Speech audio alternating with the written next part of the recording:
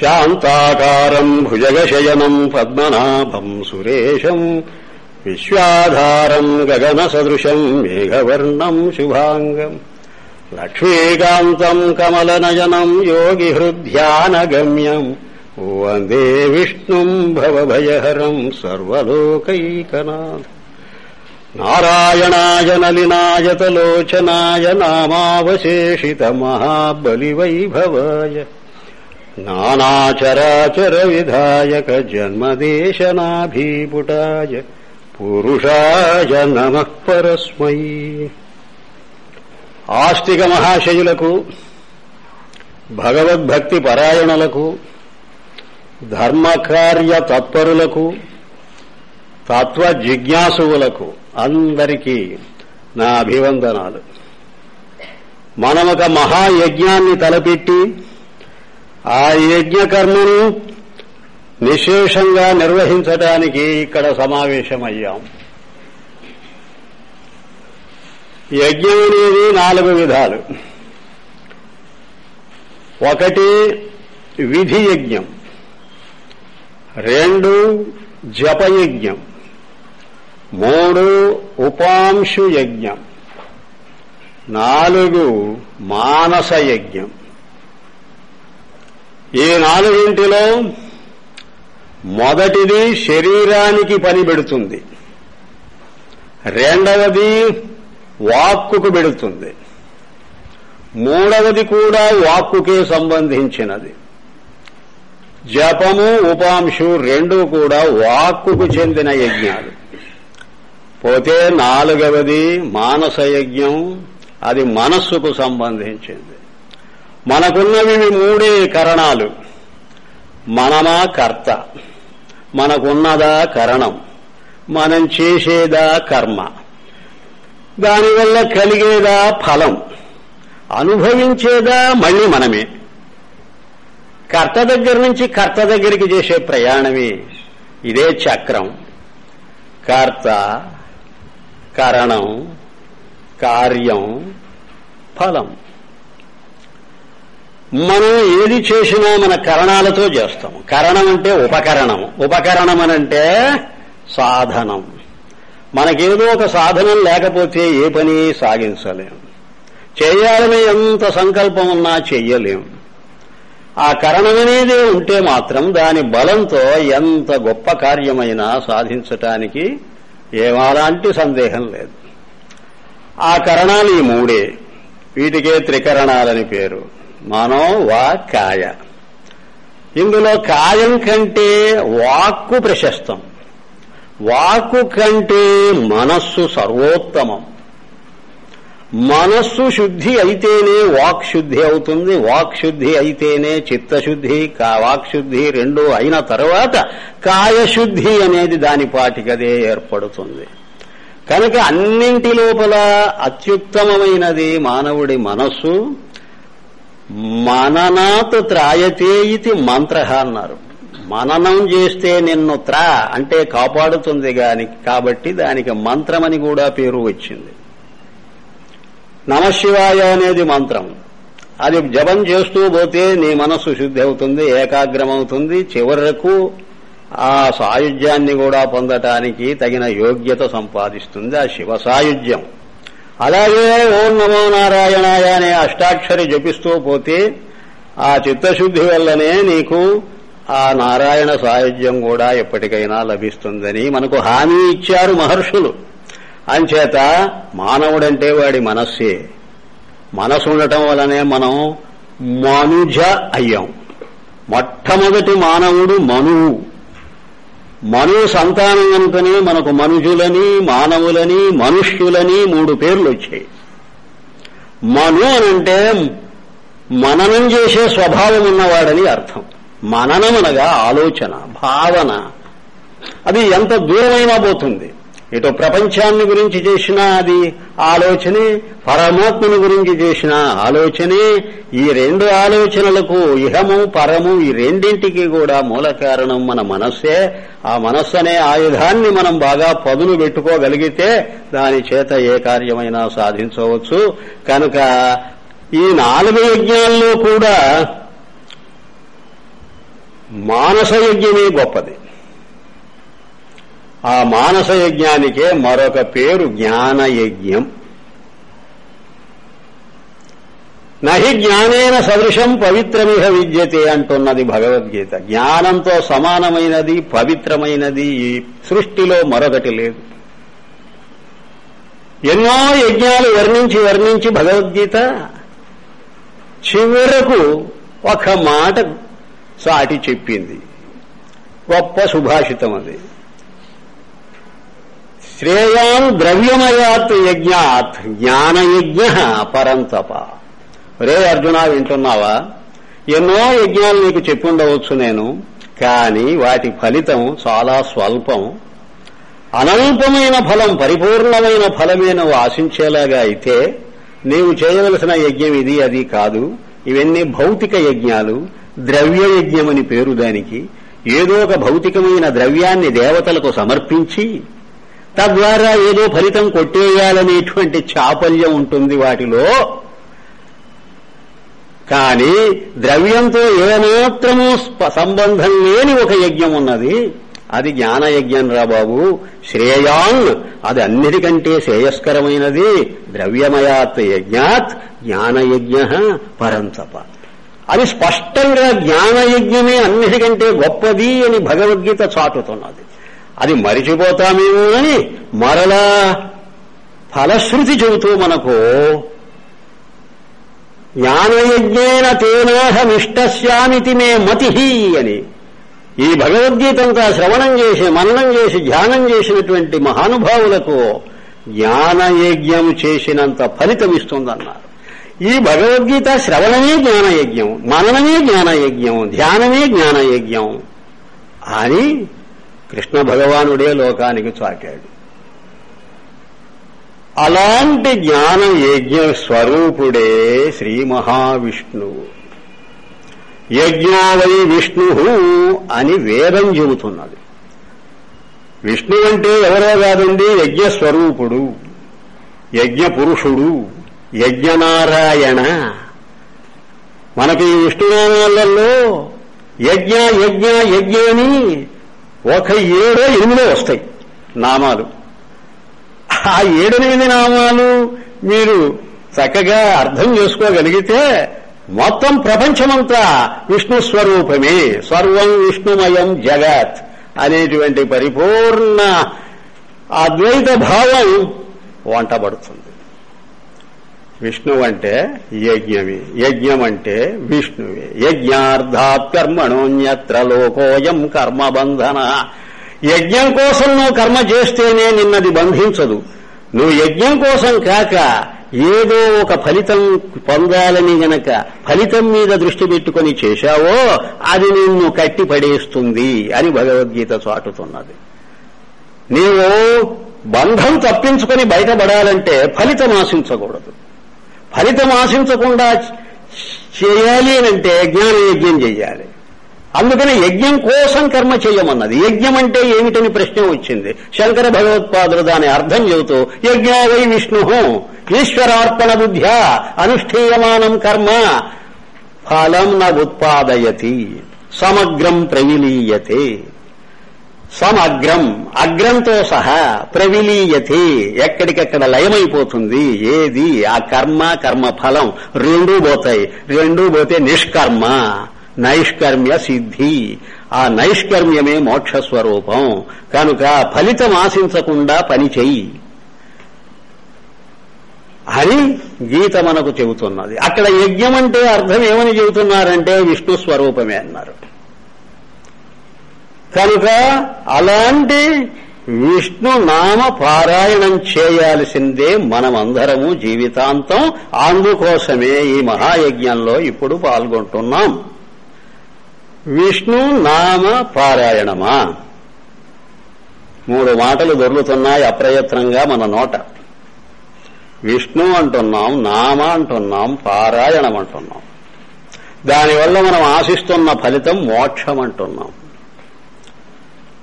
విష్ణునామాలు పారాయణం చేస్తే మోక్షం వస్తుందా అండి? విష్ణు అంటే అసలు ఎవరండి?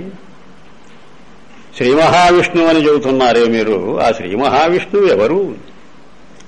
త్రిమూర్తులలో ఒక మూర్తేనా విష్ణువు అంటే? బ్రహ్మ అన్నారు, విష్ణు అన్నారు, మహేశ్వరుడు అన్నారు. మీరు ముగ్గురికి త్రిమూర్తులని కదా మనం నామకరణం చేశాం. ఇందులో మధ్యవర్తి అయినటువంటి మూర్తి ఏదైతే ఉందో అది కదా విష్ణువు అని అడిగితే కాదనం మేము. అయితే అదే విష్ణువు అని అనం. అది కూడా విష్ణువే గాని అదే విష్ణువు కాదు. అంటే అదే విష్ణువు అని మీరు లోకంలో అపోహపడుతున్నారు. చాలా మంది పండితులు అపోహపడుతున్నారు. పామరులే కాదు, పండితులే కాదు, గొప్ప భక్త శిఖామణులు కూడా బోల్తా పడుతున్నారు. వైష్ణవ అనంటే విష్ణు భక్తులు అని పేరు తెచ్చుకున్నారు. ఆయన వైష్ణవుడయ్యానంటే ఆయన శైవుడు కాదు అనేటువంటి భ్రాంతిలో పడిపోతున్నాం మనం. అలాగైతే ప్రహ్లాదుడు వైష్ణవుడా శైవుడా? ఆయన విష్ణువు విష్ణువు అని అంటుంటాడు. మరి ఆ విష్ణువు ఎక్కడ ఉన్నాడు అంటే సర్వత్రా ఉన్నాడంటాడు. సర్వత్రా ఉన్న విష్ణువు త్రిమూర్తులలో ఉన్న విష్ణువు అవుతాడా? ఏమోనండి, ఆ విష్ణువే సర్వత్రా ఉన్నాడేమో. పొరపాటు పడుతున్నావు. ఆ విష్ణువుని గురించే ఈ విష్ణునామాలు 1000 నామాలు వర్ణించి చెప్పేలాగా అయితే అందులో విష్ణునామాలే ఉండాలి గాని మరొక దేవతకు సంబంధించిన నామాలు ఉండకూడదు. అయితే ఉన్నాయి. ఎవరికి సంబంధించినవండి? ఎవరిని కాదంటున్నావో వారికి చెందిన నామాలున్నాయి. ఎవరిని కాదంటున్నావు? త్రిమూర్తులలో విష్ణువును నువ్వు సెలెక్ట్ చేసుకుని అటు బ్రహ్మను కాదన్నావు, ఇటు శివుణ్ణి కాదన్నావు. మహాపాపాన పడిపోతావు. నీవు తెలివి లేకుండా మాట అనవచ్చు గాని వేదవ్యాస మహర్షికి అలాంటి భ్రాంతి లేదు. ఆ విష్ణునామాల్లో బ్రహ్మనామాలున్నాయి. ధాత, విధాత అంటే అర్థం ఏమిటి? బ్రహ్మదేవుడు. హిరణ్యగర్భ, పరమేష్ఠి, ప్రజాపతి అంటే అర్థమేమిటి? బ్రహ్మదేవుడు. శతానంద అంటే అర్థమేమిటి? బ్రహ్మకు మాత్రమే అది పేరండి, ఇంకెవరికి శతానందుడనే పేరు లేదండి. అంతేకాదు, సాక్షాత్తుగా బ్రహ్మ అని కూడా మాట ఉన్నది. బ్రహ్మ అని అంటే బ్రహ్మదేవుడు అండి. బ్రహ్మ అని అంటే పరబ్రహ్మం అండి.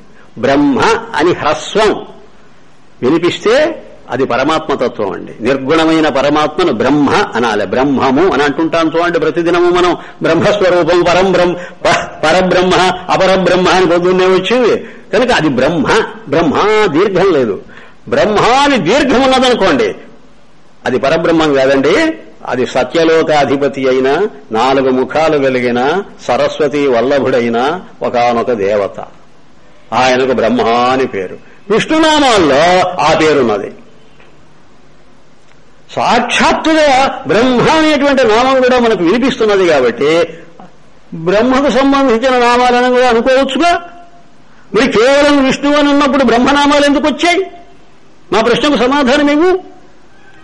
అది బ్రహ్మస్తోత్రమా, విష్ణు స్తోత్రమా? అంతేకాదు, శివనామాలున్నాయి. శివ అని సాక్షాత్తుగానే ఒక నామం ఉన్నది విష్ణునామాలలో. శంభు ఉన్నది, తెలుసా? శంభు అంటే విష్ణువా? మరి విష్ణునామాల్లో శంభు ఉన్నది. రుద్ర ఉన్నది, స్థాణు అన్నది. అంతేకాదండి, ఈశ అన్నది, ఈశ్వర అన్నది, ఈశాన అన్నది, మృడ అన్నది. మృడ అంటే శివుడే, ఇంకెవరు కాదు. సర్వజ్ఞ అన్నది. సర్వజ్ఞుడు అనేది శివుడికే తప్ప మరెవడికి లేదా పేరు. ఏమంటావు? అటు బ్రహ్మనామాలు ఉన్నాయి, ఇటు శివనామాలు ఉన్నాయి, ప్లస్ విష్ణునామాలు ఉన్నాయి. త్రిమూర్తుల నామాలు మూడింటిలో తేడా లేకుండా అందరినీ సంబోధించినటువంటి నామాలు ఎన్నో ఉన్నాయి విష్ణు సహస్రనామాలలో. కనుక ఇవి విష్ణువుకే సంబంధించిన నామాలు అని ఎలా చెప్పగలవు? అయితే ఒక మాట అనవచ్చు, ఏవోలేండి అవి ఒక 10 ఒక 10 కూడా ఏదో వాళ్ళను ప్లీజ్ చేయడానికి, అటు శైవులను ప్లీజ్ చేయడానికి ఒక 10 పెట్టుకున్నామండి మేము. ఇటు బ్రహ్మ సృష్టికర్త కాబట్టి ఆయన ఎందుకు మనం నెగ్లెక్ట్ చేయడమని, ఆయన ఏమైనా బాధపడతాడేమో అని అవి ఒక 10 నామాలు మేము తీసుకొచ్చి ఇక్కడ పెట్టాము. అంతేగాని మెజారిటీ మాదేనండి, మెజారిటీ విష్ణువుకే, ఆయనకే ఓట్లు పడతాయి అని ఎవరైనా వైష్ణవులు చాపల్యం కొద్దీ మాట్లాడారంటే వాళ్ళకి ఇవ్వవలసిన సమాధానం ఏమిటో తెలుసా? ఈ విష్ణునామాలు ఎక్కడున్నాయి? మహాభారతం అనుశాసన పర్వంలో వచ్చేటువంటి నామావళి ఇది. భీష్ముడు ధర్మరాజుకు చేసిన బోధ ఇది విష్ణు సహస్రనామములంటే. సరేనా? ఆ అనుశాసన పర్వంలోనే ఈ విష్ణునామాలు వచ్చే ముందే శివనామాలున్నాయి. చాలా మందికి తెలియదు ఈ విషయం. ఏ మహాభారతం అనుశాసన పర్వంలో విష్ణునామాలు మీకు కనిపిస్తున్నాయో ఆ మహాభారతం ఆ అనుశాసన పర్వంలోనే, పర్వం కూడా వేరు కాదు, అదే పర్వంలో అంతకు ముందుగానే ఒక్క 4-5 కాగితాలు పుటలు మనం అట్లా తిప్పగానే శివనామాలు సాక్షాత్కరిస్తాయి. ఆ శివనామాలు ఎన్నున్నాయో తెలుసా? 1000 కాదు, 1108 ఉన్నాయి. 1000 దాటిపోయి 108 నామాలు కూడా ఇంకా కనిపిస్తాయి. ఎవరు రచించారు ఈ నామాలు? ఏ వేదవ్యాసుడు విష్ణునామాలు లోకానికి బోధించాడో ఆ వేదవ్యాసుడే శివనామాలు కూడా తన మహాభారతంలో వర్ణించి చెప్పాడు. ఆయనకు తేడా లేదు. ఆయన కేవలం శైవుడు కాదు, కేవలం వైష్ణవుడు కాదు, శివకేశవులకు భేదం చూడని మహర్షి ఆయన రచనలు నువ్వు ఒక నామావళి మాత్రం యువతలికి లాగి విష్ణునామాలేనంటే ఇంకా ఏమీ కావునంటే ఆ విష్ణునామాల్లోనే శివనామాలు బ్రహ్మనామాలు చూపావు, అయినా నీకు తృప్తి లేకుండా మాట్లాడుతున్నావు. అలాగైతే మా ప్రశ్న ఏమిటో తెలుసా? శివనామాలే ఉన్నాయి కదా ఒక 1108, వాటికేం జవాబు చెబుతావు? ఆ వేదవ్యాస ప్రోక్తమే కదా, ఆయన నోట వచ్చినటువంటి స్తోత్రమే కదా అనంటే అంతేకాదండి. విష్ణువు గొప్ప అని అంటున్నావు నువ్వు. ఎవరికంటే? బ్రహ్మ కంటే, శివుడి కంటే. ఎంత అవివేకం అంటే అది, ఎంత మూర్ఖత్వం అంటే అస్సలు భగవత్ స్వరూపమే తెలియని వాడు అనవలసినటువంటి మాట అది. ఏమాత్రం భగవద్భక్తి ఉన్నా, అసలు జ్ఞానం ఉంటే అననేనడనుకోండి, జ్ఞానం లేకపోతే పోయింది, కనీసము భక్తి ఉన్నవాడు కూడా అలాంటి పిచ్చి పిచ్చి మాటలు మాట్లాడకూడదు. విష్ణువే గొప్పవాడు, బ్రహ్మ కాదు, శివుడు కాదు అని అనకూడదు. ఒకవేళ అన్నావో దానికి నేను సమాధానం అడుగుతూ ఉన్నా. ఏమిటో తెలుసా? అది ఆ శివనామాలు ఎవరెవరికి చెప్పారో తెలుసా? సిగ్గుపడాలి వైష్ణవులందరూ. శివనామాలు ఎవరికి బోధించారంటే మహాభారతంలో భీష్ముడు ధర్మరాజుకు కాదు. ఎవరు మరి? భీష్ముడు నాకు చేత కాదన్నాడు. నేను విష్ణునామాలు చెప్పగలను గాని శివనామాలు చెప్పే యోగ్యత, అర్హత, ఆ సామర్థ్యం నాకు లేదు పొమ్మన్నాడు. అనేసరికి అయ్యో ఎవరు చెబుతారు నాకని అడిగాడు పాపం ధర్మరాజు. మీరు చెప్పకపోతే మరి తాతగారు ఎవరు చెప్పాలి నాకు? ఇది అన్ని ధర్మాలు చెబుతున్నాడు, విష్ణునామాలు కూడా చెప్పాడు. చెప్పి శివనామాలు మాత్రం బాబు నేను చెప్పలేను, నాకు నా శక్తికి మించినటువంటి విషయం అది అన్నాడు. శక్తికి మించిన విషయం అయితే ఎవరు నాకు బోధ చెయ్యాలని ధర్మరాజు అడిగితే అప్పుడు భీష్ముడు ఏమన్నాడో తెలుసా? శివతత్వం ఎవరికైతే పరిపూర్ణంగా బోధపడిందో ఆ మహానుభావుడే నీకు చెప్పాలి గాని నేను మరొకడు చెప్పే విషయం కాదు. ఎవరికండి? అడుగోకడ కూర్చున్నాడు కదా మహానుభావుడు, ఆయనకే తెలుసు, ఇంకెవరికీ తెలియదు. ఎవరాయన? కృష్ణుడు. ఎవరా కృష్ణుడు? విష్ణువు. సర్వేప్యంశకలాహ్యేతే కృష్ణస్తు భగవాన్ స్వయం, భాగవతం చెబుతున్నది. మిగతా మత్స్య కూర్మ వరాహాది అవతారాలన్నీ అంశావతారాలే, పూర్ణావతారం ఒక కృష్ణ పరమాత్మే. కనుక కృష్ణుడంటే సాక్షాత్తు విష్ణువే. ఆ హరి కృష్ణుడు బలానుజన్ముడు ఎడలేదు ఆ విష్ణువు ఏర్పడన్నని భాగవతం చెబుతూనే ఉన్నది. ఆ హరి కృష్ణుడేనండి, ఆ కృష్ణుడెవరో కాదు విష్ణువేనండి, ఎడలేదండి, ముగ్గురికి తేడా లేదండి అని స్పష్టంగా చెబుతున్నది భాగవతం. అంటే శివతత్వం అర్థం చేసుకున్నటువంటి వ్యక్తి, ఆ యోగ్యత ఉన్నటువంటి వాడు ఒక్క విష్ణువు తప్ప మరెవరూ లేడు అని వ్యాస భారతంలో ఉండగా ఈ వైష్ణవులేమిటి ఇలా మాట్లాడతారు? భీష్ముడు నాకు చేతగాదన్నటువంటి ఆ స్తోత్రాన్ని కృష్ణుడు చెప్పాలా? కృష్ణుడు ఏమన్నాడో తెలుసా? ఆ మాట వినగానే, బాబు నేను కూడా అసలు చెప్పలేను, మహాభారతంలోనండి, నాకు కూడా శివస్వరూపం అంత పూర్తిగా తెలియదు, మొదట్లో నేను మరీ మూఢుణ్ణి, ఆ తర్వాత ఒక మహర్షి నన్ను అనుగ్రహించాడు, ఆ మహర్షి పేరు ఉపమన్యుడు. ఉపమన్యుడనేటువంటి మహర్షికే శివతత్వం తెలుసు, ఆయన వల్ల నేను గ్రహించినటువంటి సత్యం ఇది అన్నాడు. ఆ ఉపమన్యుడికి ఎలా తెలిసింది అని అడిగారు. తాండి అని ఒకడున్నాడు, వాడు ప్రమథగణాలలో ప్రథముడు, వాడి వల్ల గ్రహించాడండి ఆ ఉపమన్యుడు అన్నారు. ఈ తాండి ఏమిటి కథ అంటే సాక్షాత్తు శివభక్తుడు వాడు కైలాసవాసి. వాడు ఆ పరమేశ్వరుణ్ణి ప్రార్థించి, అయ్యా తమ స్వరూపము నాకు బోధపడటం లేదు, తమ అనుగ్రహిస్తే నేను గ్రహిస్తానన్నంటే అప్పుడు శివనామాలు శివుడే సాక్షాత్తుగా బోధించాడట ఆ తాండి అనేవాడికి.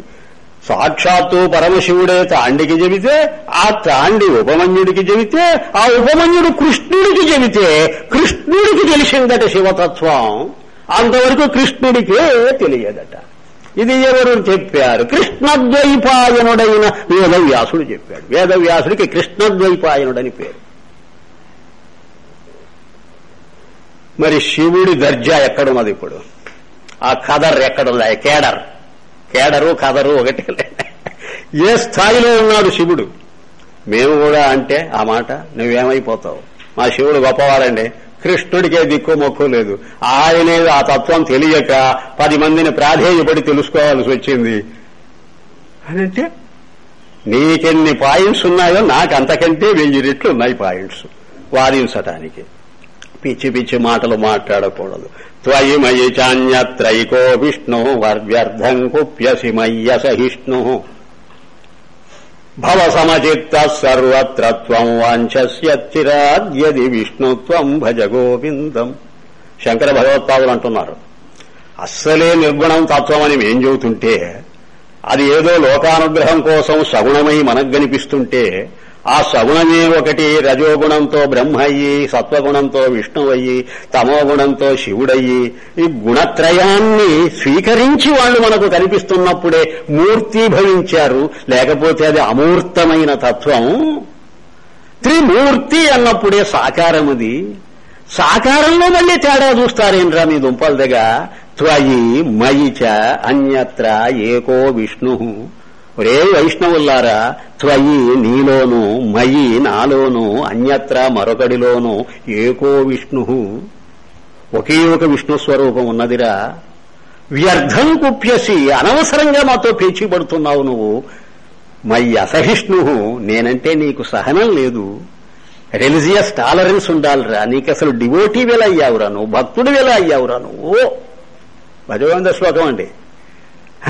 వ్యర్థం కుప్యసి మయ్య అసహిష్ణు భవ సమచిత్త, బీ ఇంపార్షల్, పక్షపాతం లేకుండా ప్రవర్తించు. నువ్వు విష్ణువు పక్షం మీద పడిపోతున్నావు, పక్షపాతం. శివపక్షం అక్కర్లేదనంటున్నావు. నీకు శివకేశవులకు భేదం చూచేటువంటి అధికారం ఎవడిచ్చాడు అసలు? భవ సమచిత్త సర్వత్రత్వం, సర్వత్రా ఉన్నదే విష్ణు స్వరూపం. వాంఛస్యచిరాద్యది విష్ణుత్వం, నీవు అతి త్వరగా విష్ణు సాయుధ్యం పొందాలనే కోరిక ఉంటే శివస్వరూపం కూడా విష్ణుస్వరూపమే అనుకో, బ్రహ్మస్వరూపం కూడా విష్ణుస్వరూపమే అనుకో. అలాగా త్రిమూర్తులకు భేదం చూడకుండా అమూర్తమైన తత్వంతో ముడిబెట్టి చూడడానికి ప్రయత్నించు.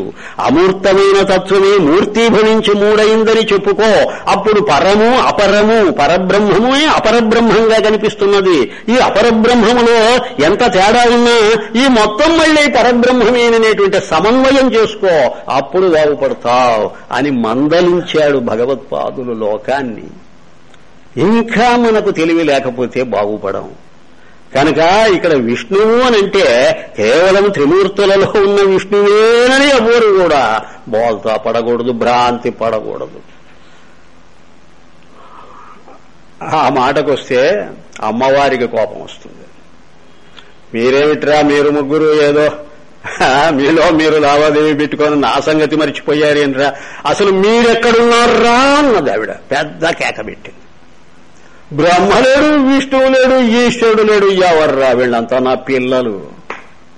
అమ్మా మీరెవరు? నేనేరా సృష్టి చేస్తున్నది.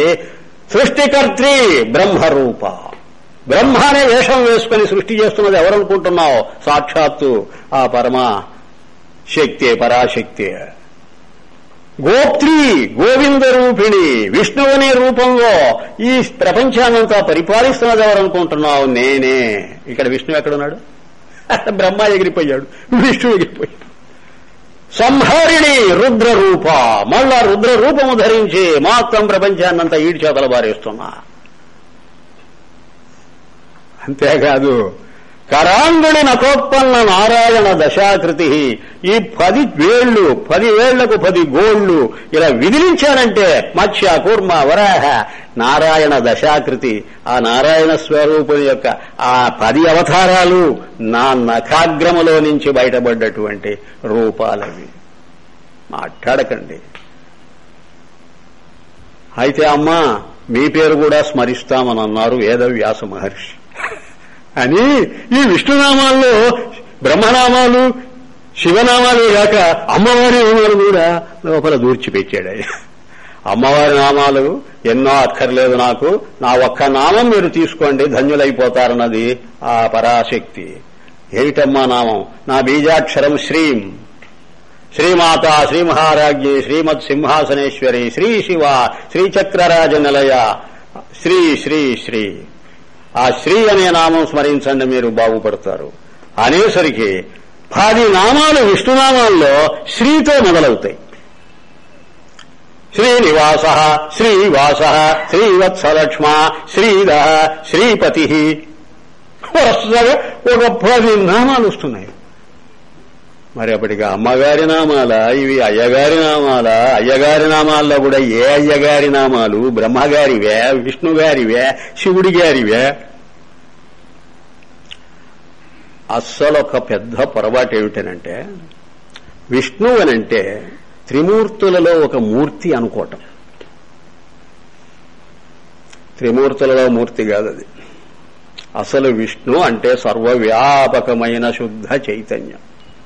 సచ్చిదాత్మకమైన ఏ పరమాత్మ స్వరూపం ఉన్నదో ఎక్కడ పడితే అక్కడ ఇందుగలడందు లేడని ప్రహ్లాదుడు చూచిన విష్ణువు పరమాత్మ. అంతేగాని 3 నామాలు పైకో పక్కకో పెట్టుకున్నటువంటి ఒక విగ్రహం కాదండి ప్రహ్లాదుడు చూచింది.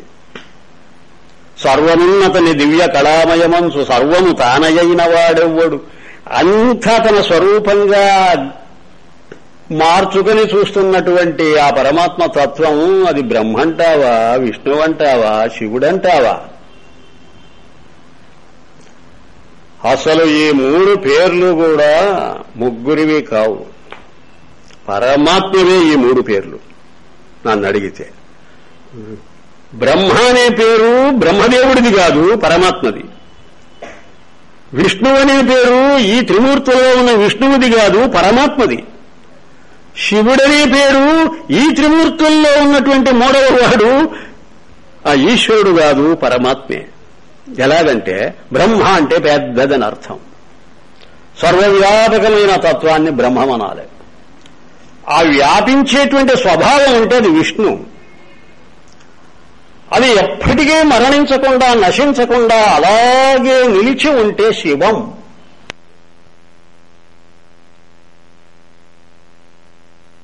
కనుకనే మాండూక్యోపనిషత్తులో శివం చతుర్థం మన్యంతే అని శివ అనేటువంటి మాట స్మరించాడు మహర్షి. తురీయావస్థలో ఉన్న పరమాత్మే శివమట.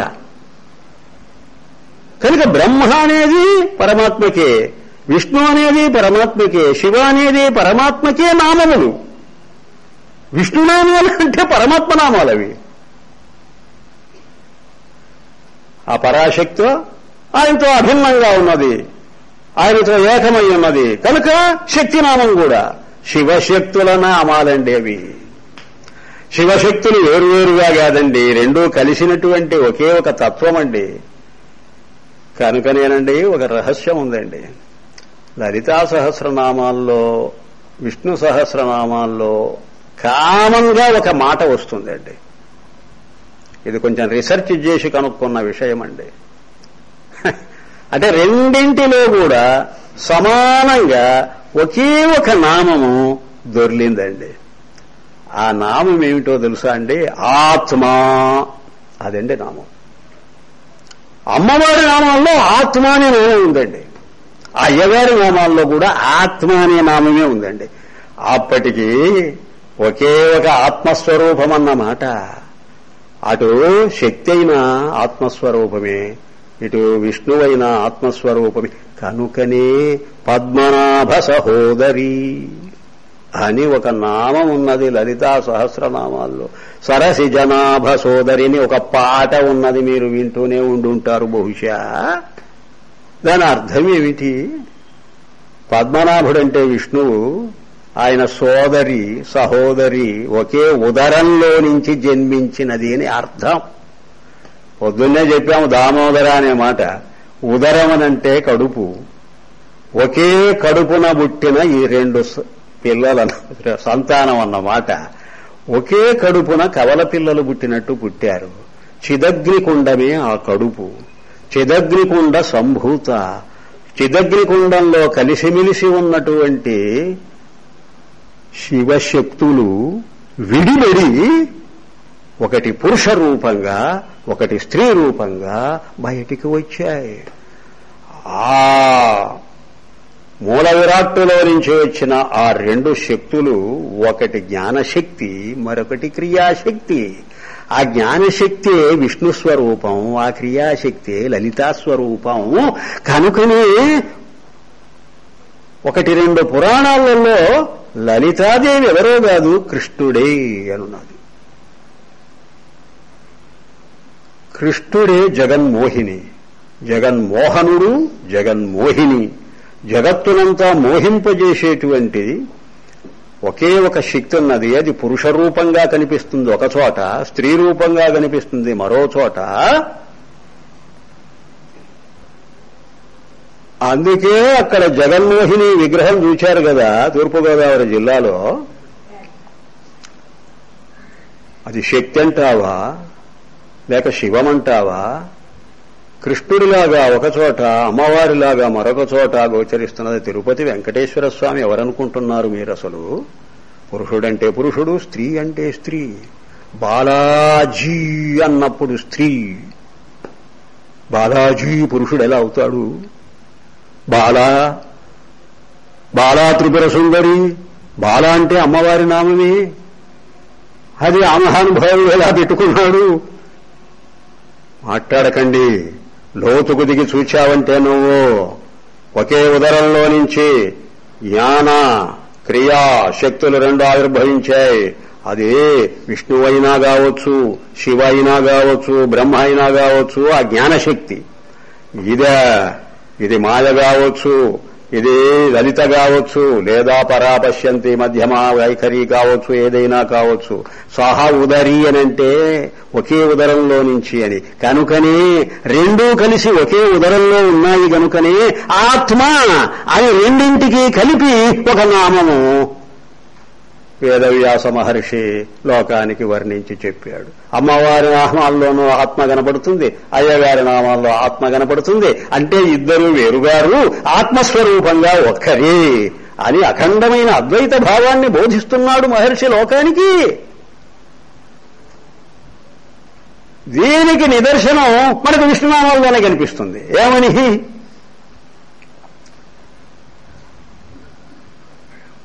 భూతాత్మా భూతభావన భూతాత్మా పరమాత్మా చ క్షేత్రజ్ఞ ఏవ చ. ఏమిటి అర్థం? భూతాత్మ అంటే ఈ ప్రపంచమంతా ఆత్మస్వరూపమే. క్షేత్రజ్ఞానంటే ఈ జీవుడు ఆత్మస్వరూపుడే. పరమాత్మనంటే ఆ ఈశ్వరుడు ఆత్మస్వరూపమే. అంటే విష్ణు అంటే ఇప్పుడు ఎవరు? ప్రపంచమంతా విష్ణువే, జీవులందరూ విష్ణువే, ఈశ్వరుడంతా విష్ణువే అన్నప్పుడు బ్రహ్మ శివుడు ఎక్కడున్నారు? అందరూ విష్ణు స్వరూపమే. నువ్వు బ్రహ్మను గురించి చెప్పేటప్పుడు విష్ణువు శివుడు బ్రహ్మమే అనాలి. శివుని గురించి మాట్లాడేటప్పుడు బ్రహ్మ విష్ణువు శివుడే అనాలి. విష్ణువుని గురించి చెబుతున్నప్పుడు బ్రహ్మను విష్ణు శివుడే కలిపి బ్రహ్మ విష్ణువే అని అనాలి. అంటే తేడా లేదన్నమాట. అంతా సర్వం జగన్నాథం అన్నట్టు అంతా ఒకే ఒక అఖండమైన తత్వం, అదే ఆత్మతత్వం. నువ్వు ఆత్మస్వరూపంగా చూడు, అప్పుడు ఈ మూర్తి భేదం నీకు కనిపించదు అని విష్ణు సహస్రనామం మనకు బ్రహ్మాండంగా చెబుతూ ఉన్నది. కనుక విష్ణు అంటే ఇది. ఇలాంటి విష్ణువు యొక్క పారాయణం చేయాలి మనం. పారాయణం అంటే అర్థం ఏమిటి? పారాన్ని అయనం చేయాలి. పారమనంటే సముద్రానికి 2 తీరాలుంటాయి. యువతలి తీరానికి అవారమని పేరు, అవతలి తీరానికి పారమని పేరు. వాడు పారంగతుడైనాడు అని అంటే అర్థం గట్టెక్కాడని కూడా అంటారు తెలుగులో. గట్టెక్కాడు రావాడు అని, పరీక్షల్లో బాగా నెగ్గాడని. అంటే అవతలి తీరం చేరాడని. అది పారం. పారావారం అంటే సముద్రం. ఏం చేతనంటే దీనికి అవారం ఉన్నది, పారం ఉన్నది. మనం ఎక్కడున్నామంటే సంసార సాగరము యొక్క అవారంలో ఉన్నాం. ఇక్కడ పడున్నాం. దీనికి ఇద్దరి అని పేరు. ఈ ఇద్దరిలో కూర్చొని ఉన్నాం, అది అవారం. ఇప్పుడు మనకేం కావాలి? అద్దరి కావాలి.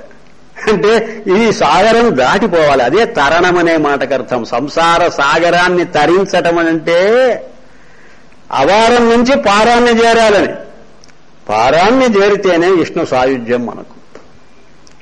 మన జీవితానికంతా గమ్యము ఈశ్వర సాయుధ్యమే. అంటే ఈ జీవాత్మ పరమాత్మ అయిపోవటమే, నరుడు నారాయణుడవడమే. నారాయణం నమస్కృత్య నరం చైవ నరోత్తమం దేవీం సరస్వతీం చైవ తతో జయముదీరయేత్. మహాభారత తాత్పర్యమంతా ఇదేనన్నారు ఎవరు? వ్యాస భగవానులు. అది చాలా అంతరార్థం ఉందిలేండి దానిలో. నేను మహాభారత వైభవంలో రాశాను, చూసుకోండి. చాలా బ్రహ్మాండంగా ఉంటుంది అది. నారాయణుడెవరు, నరుడెవరని. జీవేశ్వరులే. నరుడంటే జీవుడునో, నారాయణుడంటే ఈశ్వరుడు. జీవేశ్వరులు ఇద్దరు కూడా ఒకటే. క్షేత్రం క్షేత్రజ్ఞ ఏవచ్చ. అది ఇంతకు చెప్పవచ్చేది నేను. భూతాత్మానంటే ప్రపంచమంతా భగవత్ స్వరూపమే. క్షేత్రజ్ఞ అంటే జీవుడు భగవత్ స్వరూపుడే. భూతాత్మ పరమాత్మ అంటే అది కూడా స్వరూపమే అని అంటున్నారు కదా. మరి కనుక అలాంటి సాయుధ్యం మనం పొందాలి అంటే ఆయనం చేయాలి. ఆ పారానికి చేరాలి మనం. అయనం అంటే చేరడం. ఎక్కడ చేరాలి? పారం చేరాలి. కనుకనే కఠోపనిషత్తు ఏం చెబుతున్నదో తెలుసా?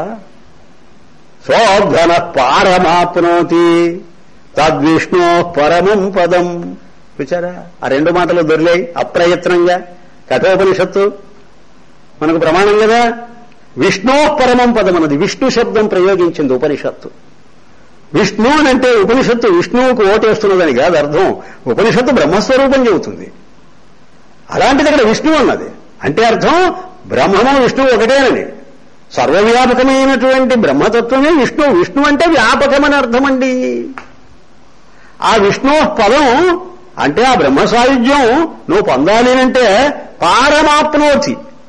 ఈ సంసార సాగర పారాన్ని దాటిపోతే అది అందుకోగలవు. అది పారాయణం అనే మాటకు అర్థం. ఇప్పుడు విష్ణు అనే మాటకు అర్థం తెలిసింది, పారాయణం అనే మాటకు అర్థము తెలిసిపోయింది. ఇంకొక్కటి తెలియాలి. ఆ విష్ణు అనే పారాన్ని ఈ జీవుడు ఈ సంసార సాగరం దాటి కదా అందుకోవలసింది. ఈ దాటే సాధన ఏమిటని ప్రశ్న వచ్చింది.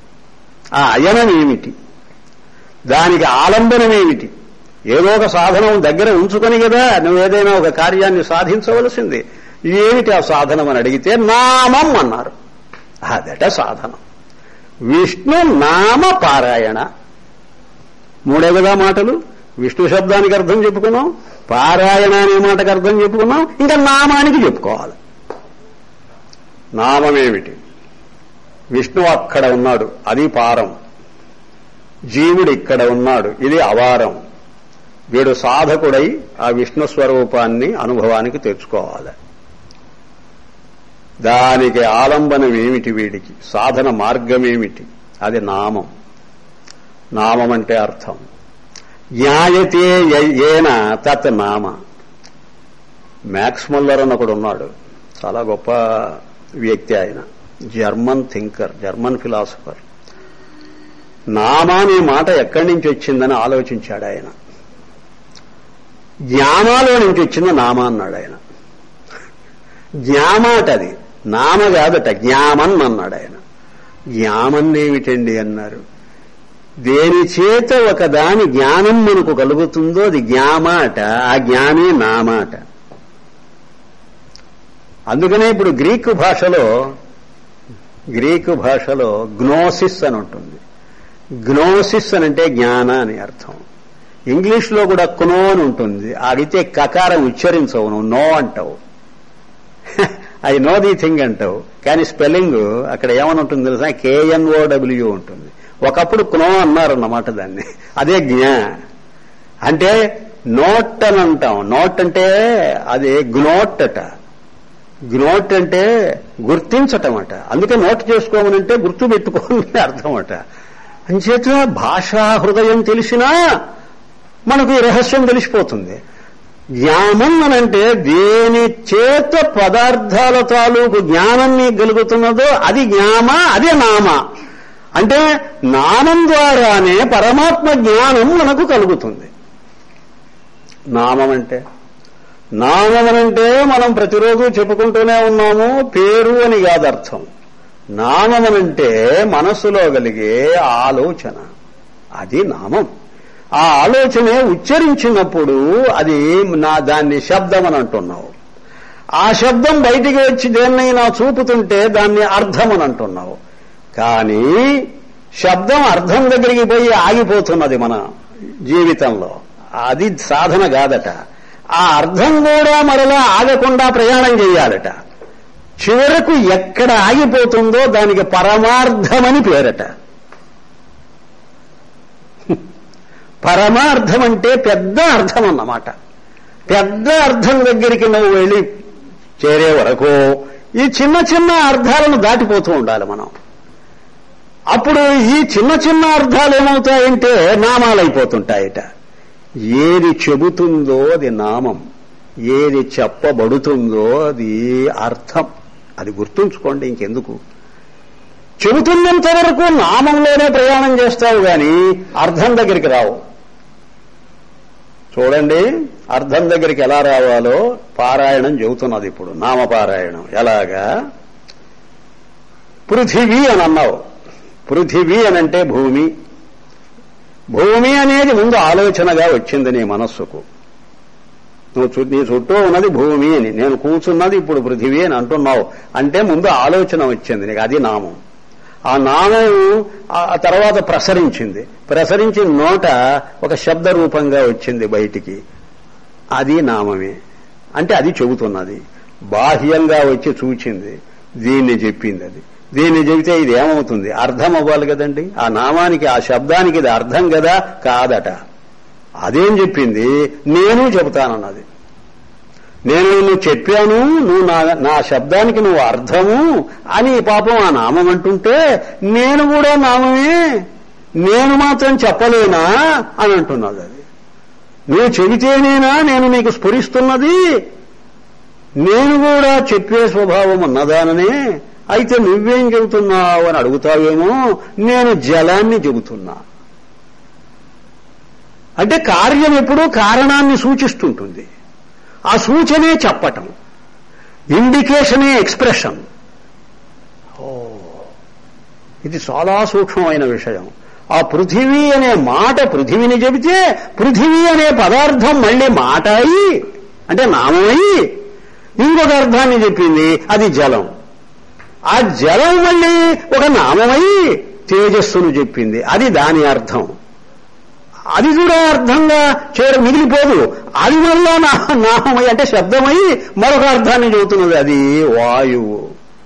అది మరలా శబ్దమై మరొక అర్థాన్ని చెప్పింది, అది ఆకాశం. అది శబ్దమైపోయి ఆకాశం. అందుకని ఆకాశానికి గుణం శబ్దం. అది కూడా శబ్దమైపోయి నేను చెబుతానండి ఆఖరిసారిగా.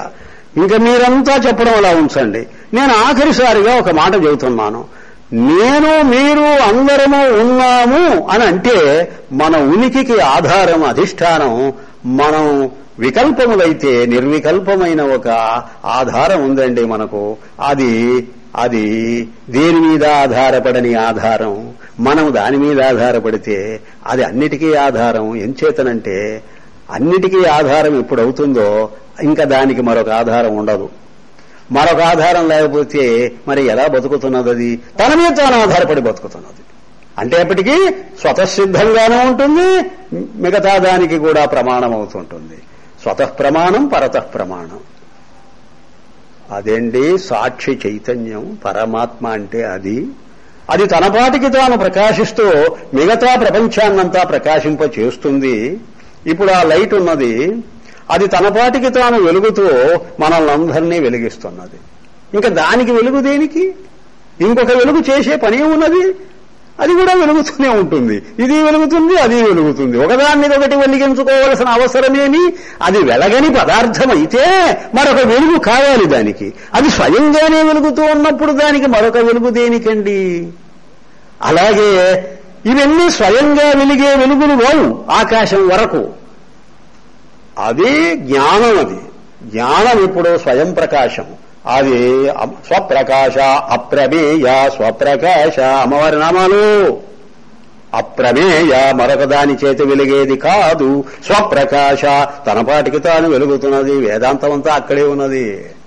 మీరు ఉపనిషత్తుల్లో ఏది గ్రహిస్తున్నారో సహస్రనామాలు పూర్తి చేసేసరికి మొత్తం 10 ఉపనిషత్తులు హారతి పట్టినట్టయిపోతుంది.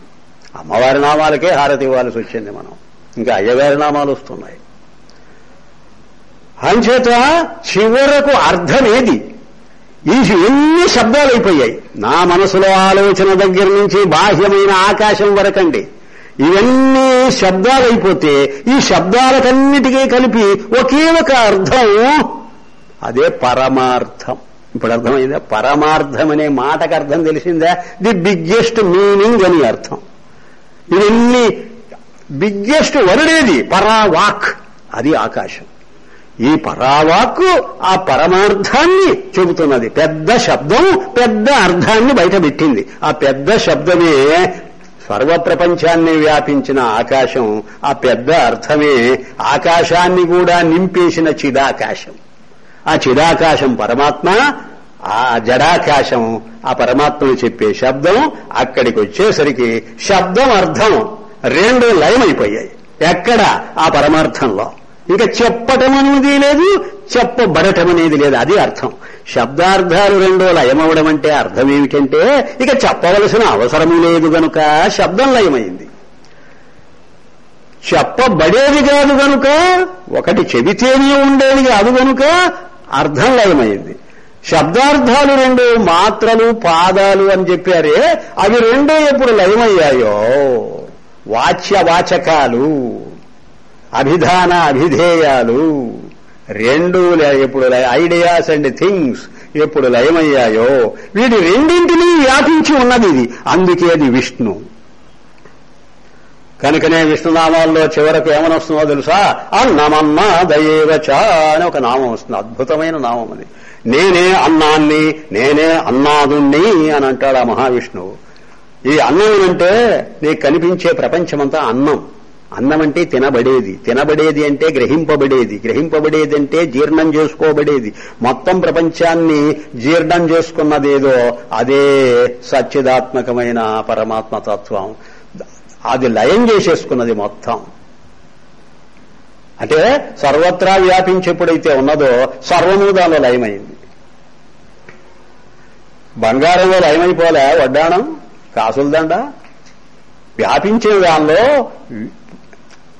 ఏది పరిపూర్ణంగా వ్యాపిస్తుందో దానిలో పరిమితమైనది లయంగాక తప్పదు. పరిపూర్ణమైన జలంలో, సముద్ర జలంలో పరిమితమైన తరంగం, బుద్బుదం, ఆవర్తం, ఫేనం లయంగాకేమవుతాయి? విశేషాలన్నీ సామాన్యంలో లయమవుతాయని మా సిద్ధాంతం. కనుక కనుక అన్నమనంటే మొత్తం ప్రపంచము రామరూపాత్మకమైన ప్రపంచం విశేష రూపం గనుక ఈ విశేషాలన్నీ సామాన్య రూపమైన ఆత్మ చైతన్యంలో లయమవుతున్నాయి. అది అన్నాద. ఈ అన్నాన్నంతా తినేది, అన్నాన్ని తినేది జ్ఞానం, అన్నం జ్ఞేయం. అక్కడ అన్నం అన్నాదానంటే ఏమనుకుంటున్నారో, అన్నం అనేది కోడ్ లాంగ్వేజ్, అది సంకేత భాష అండి. అందుకనే నామాలు అర్థం కావండి. చాలా గొప్ప భావన చేయాలండి. నామం అంటే మజా కాదండి. అది చెబుతామని కూర్చుంటారు, చెప్పలేరు. ఒక 10-15 నామాలు, ఒక 50 నామాలు ఏదో చూస్తూ పోతారు. ఆ తర్వాత ఎదురవుతుంది బ్రహ్మాండమైన సమస్య. ఇక దిక్కులు చూడవలసి వస్తుంది. ఏ నామానికి ఏమర్థం చెబుతామా అని ఆశ్చర్యపోవాలి. అన్నమనంటే జ్ఞేయం, ఆబ్జెక్ట్ ఆఫ్ నాలెడ్జ్. అన్నాదానంటే సబ్జెక్ట్ ఆఫ్ నాలెడ్జ్. అన్నాదుడిలోకి అన్నము లయమైపోవాలి. రెండో కలిపి ఒకే ఒక తత్వం అవ్వాలి. ఇది విష్ణునామాల్లో చివర వచ్చేటువంటి నామం. కనుక ఇలాంటి విష్ణుతత్వం అనగా పరమాత్మ తత్వాన్ని మనకు అందించేటువంటిది నామం. ఈ నామాలు ఎన్నున్నాయి, ఎన్నైనా ఉంటాయి. పరమాత్మ ఒక్కటే, అర్థం ఒక్కటే పరమార్థం. దాన్ని అందుకునేటువంటి నామాలు కొన్ని వేలు. నమోస్తనంతాయ సహస్రమూర్తయే సహస్రపాదాక్ష శిరోరుబాహవే సహస్రనామ్నే పురుషాయ శాశ్వతే సహస్రకోటి యుగధారిణే నమః. నమోస్త్వనంతాయ, ఆ అనంతుడికి నమస్కారం అట. ఎలాంటి వాడట? నమోస్త్వనంతాయ సహస్రమూర్తయే, 1000 రూపాలున్నాయి. 1000 రూపాలు. సహస్రపాద అక్షశిర ఉబాహవే, అన్ని వేల అవయవాలున్నాయట. అన్నేనా అవయవాలు? సహస్రనామ్నే, చూచారా? 1000 నామాలా? అంతేనా నామాలు? 1000 అంటే 1000 లెక్క గట్టి చెప్పావా 1000 అని? వేల కొద్దీ జనం వచ్చారంటే అర్థం ఏమిటి? ఎంతో మంది వచ్చారని. మనుష్యాణం సహస్రేషు కశ్చిద్ యతతి సిద్ధయే అని భగవద్గీత చెబుతున్నదంటే కొన్ని వేల మందిలో ఎవడో ఉంటాడురా సాధకుడైన వాడు అని కృష్ణ పరమాత్మ చెప్పాడంటే ఏమిటి అర్థం? కొన్ని వేల మంది అనేనా? లక్షలు కావచ్చు, కోట్లు కావచ్చు. అక్కడ 1000 అనే మాటకు అర్థం అసంఖ్యాకమని. అలాగే 1000 నామాలు అని అంటే అర్థం 1000 అని అనుకోకండి. దేవతలు 33 కోట్లు అన్నారు. అసలు దేవతల సంఖ్య 33 అని కాదండి, 2 ఆ 2 ఇంకొకటి కలిస్తే 3 అయ్యారండి. ఆ 3 30 చిత్తవృత్తులుగా మారి 33 అయ్యాయండి. త్రయస్త్రింశత్. ఆ 33 ఒక్కొక్కటి కోటి అయ్యాయండి. కనుక 33 కోట్లు అయ్యాయని దాని విభూతి, దాని విస్తారం అన్నమాట. అది నువ్వు ఒకదాన్ని వివరించావంటే ఇంత అవుతుంది, వివరించకపోతే ఇంతే అవుతుంది. కనుక ఆ విష్ణు స్వరూపము యొక్క వివరణ అన్నమాట ఈ నామం. ఆ తత్వాన్ని ఇన్ని మార్గాలలో దర్శించు, ఇన్ని రూపాలలో దాన్ని అనుభవానికి తెచ్చుకో. ఇవన్నీ దాన్ని అనుభవానికి తేవడానికి మార్గాలు, సాధనములు, ఆలంబనాలు. అది అనుభవానికి వచ్చేసరికి ఇవన్నీ దానిలో లయమైపోతాయి. నామము రూపంలో లయమైపోతుంది. నామరూపాలు 2 నామరూప అతీతమైన తత్వంలో లయమవుతాయి. ఆ తత్వం ఏకం, ఏకమేవాద్వితీయం బ్రహ్మ. కనుక ఈ సహస్రనామాలు వీటి స్థానం ఏమిటనంటే ఈ విశ్వంలో ఉన్న ఈ జీవుణ్ణి విశ్వాతీతుడైనటువంటి విష్ణుతత్వంతో కలపటానికి వేసినటువంటి ఒకానొక వంతెన. ఈ నామాలన్నీ ఆ వంతెనలో అక్కడక్కడ మజిలీలు. విశ్వం విష్ణు, విశ్వం దగ్గర నుంచి సర్వప్రహరణాయుధ ఆఖరి నామం. సర్వప్రహరణాయుధ అనంటే అర్థం ఏమిటో తెలుసా? అన్నింటినీ నలగొట్టి పారేసే ఆయుధాలు దగ్గర పెట్టుకున్నవాడు అని అర్థం అంట. అన్నింటినీ నలగొట్టడం అంటే మొత్తం నామరూప ప్రపంచాన్నంతా చిత్తుగా నలగొట్టి పారేసేటువంటి ఆయుధం దగ్గర ఉన్నది. ప్రతి ఒక్కటి కూడా ఆయుధమే, ప్రతి నామము ఆయన ఆయుధమే. ఆ ఆయుధము మన మనోభావాలను, మన మాటలను, మన చేష్టలను, మనం చూచేటువంటి మొత్తం చరాచర పదార్థాలను బాగా చితగ్గొట్టి మర్దించి పారేసి జనార్దన అంటే అర్థం అదట. మహిషాసుర మర్దని అనంటే అర్థం అదట, మర్దించి పారేసి బాగా ముద్ద చేస్తే ఆ ముద్దట పరమాత్మ. ఆ ముద్దలో ఇవన్నీ ఉన్నాయి. అది ఏకమేవాద్వితీయం. అలాంటి విష్ణు తత్వాన్ని మనము నామముల ద్వారా పారాయణం చేస్తే అప్పుడు ఈ అవారం నుంచి పారాన్ని అందుకొని నరుడు నారాయణుడుగా మారడానికి ఎంతైనా అవకాశం ఉంది. అలాంటి సదవకాశాన్ని పురస్కరించుకొని మనం ఒక 30-40 రోజులు ఈ విష్ణు సహస్రనామ పారాయణం చేయాలి. ఈ మొట్టమొదట ఈ సహస్రనామ పారాయణం ఎవరు చేశారు, ఎవరి చేత చేయించారు? భీష్ముడు చేశాడు, ధర్మరాజు చేత చేయించాడు అని ఎవరు చెబుతున్నారు? కృష్ణద్వైపాయనుడు సాక్షాత్తు భగవత్ స్వరూపుడాయన మహర్షి ఆయన గారు మహాభారతంలో రచించిన విషయం ఇది. మహాభారతం ఆనుశాసనిక పర్వంలో వస్తున్నది ఈ ప్రస్తావన. గురు శిష్య పరంపరగా మన వరకు ప్రాప్తమైంది. మహాభాగ్యం ఇది మనకు.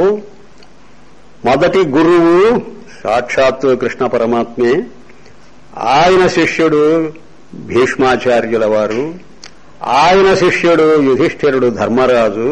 ఇంకా అక్కడి నుంచి మనకు గురు శిష్య పరంపర వస్తున్నది. మహాభారతంలో ఈ ప్రస్తావన ఎక్కడ వస్తుంది? ఆనుశాసనిక పర్వం అని చెప్పాను కదా. ధర్మరాజు భీష్ముణ్ణి అడిగి తెలుసుకున్నాడు ఈ రహస్యం. అడగంది అమ్మైనా పెట్టదు. ఎప్పుడు కూడా శిష్యుడి ధర్మం ఏమిటంటే అడిగి తెలుసుకోవటం. కనుకనే భీష్ముడి చేత అడిగిస్తున్నాడు వేదవ్యాసుడు. అంతవరకు భీష్ముడు ధర్మరాజు చేత అడిగిస్తూ ఉన్నాడు భీష్ముడిని. భీష్ముడు అంతవరకు నోరు తెరిచి ఒక్క మాట చెప్పలే. వీణ అడుగుతూ ఉంటే చెబుతూ ఉంటాడు. ఇదేమిటి అదేమిటి అని ప్రశ్నిస్తుంటేనే ఆయన దగ్గర నుంచి సమాధానం వస్తూ ఉంటుంది. ధర్మరాజు ప్రశ్నిస్తున్నాడు. ఒక 6 ప్రశ్నలు వేశాడు. ఆ 6 ఏమిటో తమకు మనవి చేస్తా. కినేకం దైవతం లోకే, ఈ లోకంలో దైవతం అంటే ఏమిటండి అసలు? ఒకే ఒక దేవుడు చెప్పాలి మాకు. ఎవడా దేవుడు? కింవాప్యేకం పరాయణం. పరాయణం అంటే ఆ పారాన్ని చేరవలసినది, అన్నిటికంటే అతీతంగా ఆఖరి దశ, ఇంకా పరాకాష్ఠ, సాకాష్ఠ సా పరాగతి అని కఠోపనిషత్తు చెప్పిందే. ది క్లైమాక్స్, గమ్యం, జీవిత గమ్యం ఏమిటండి? అది పరాయణం అంటే. దేవత ఎవరు? గమ్యమేమిటి? 2 ప్రశ్నలు. స్తువంతః కం కమర్చంతః, ఎవరిని మేము స్తోత్రం చెయ్యాలండి? ఏ దేవుణ్ణి? 3. 4. కమర్చంతః, ఎవరిని మేము ఆరాధించాలి, ఎవరిని సేవించాలి, అర్చించాలి? ప్రాప్నుయుర్మానవా సుఖం, అలా ధ్యానం చేసి అర్చిస్తే మానవులకు సుఖం కలుగుతుందని అంటున్నారే, ఎవరిని మేము స్తోత్రం చేసి ఆ సుఖాన్ని అనుభవించాలి? కో ధర్మ సర్వధర్మాణం, అన్ని ధర్మాలలో ఉత్తమమైన ధర్మం ఏమిటండి? భవతః పరమో మతః కిం జపన్ ముచ్యతే జంతు, మరి ఏది జపిస్తే మనకు మోక్షం అనేది సంప్రాప్తిస్తుందని ఒక 5-6 ప్రశ్నలు ఇలాగా వేశాడు. ఈ ప్రశ్నలన్నింటికీ తర్వాత సమాధానం వస్తుంది. విందాం ఏం చెబుతారో ఆ భీష్మాచార్యులు. ఓం శాంతి శాంతి శాంతి.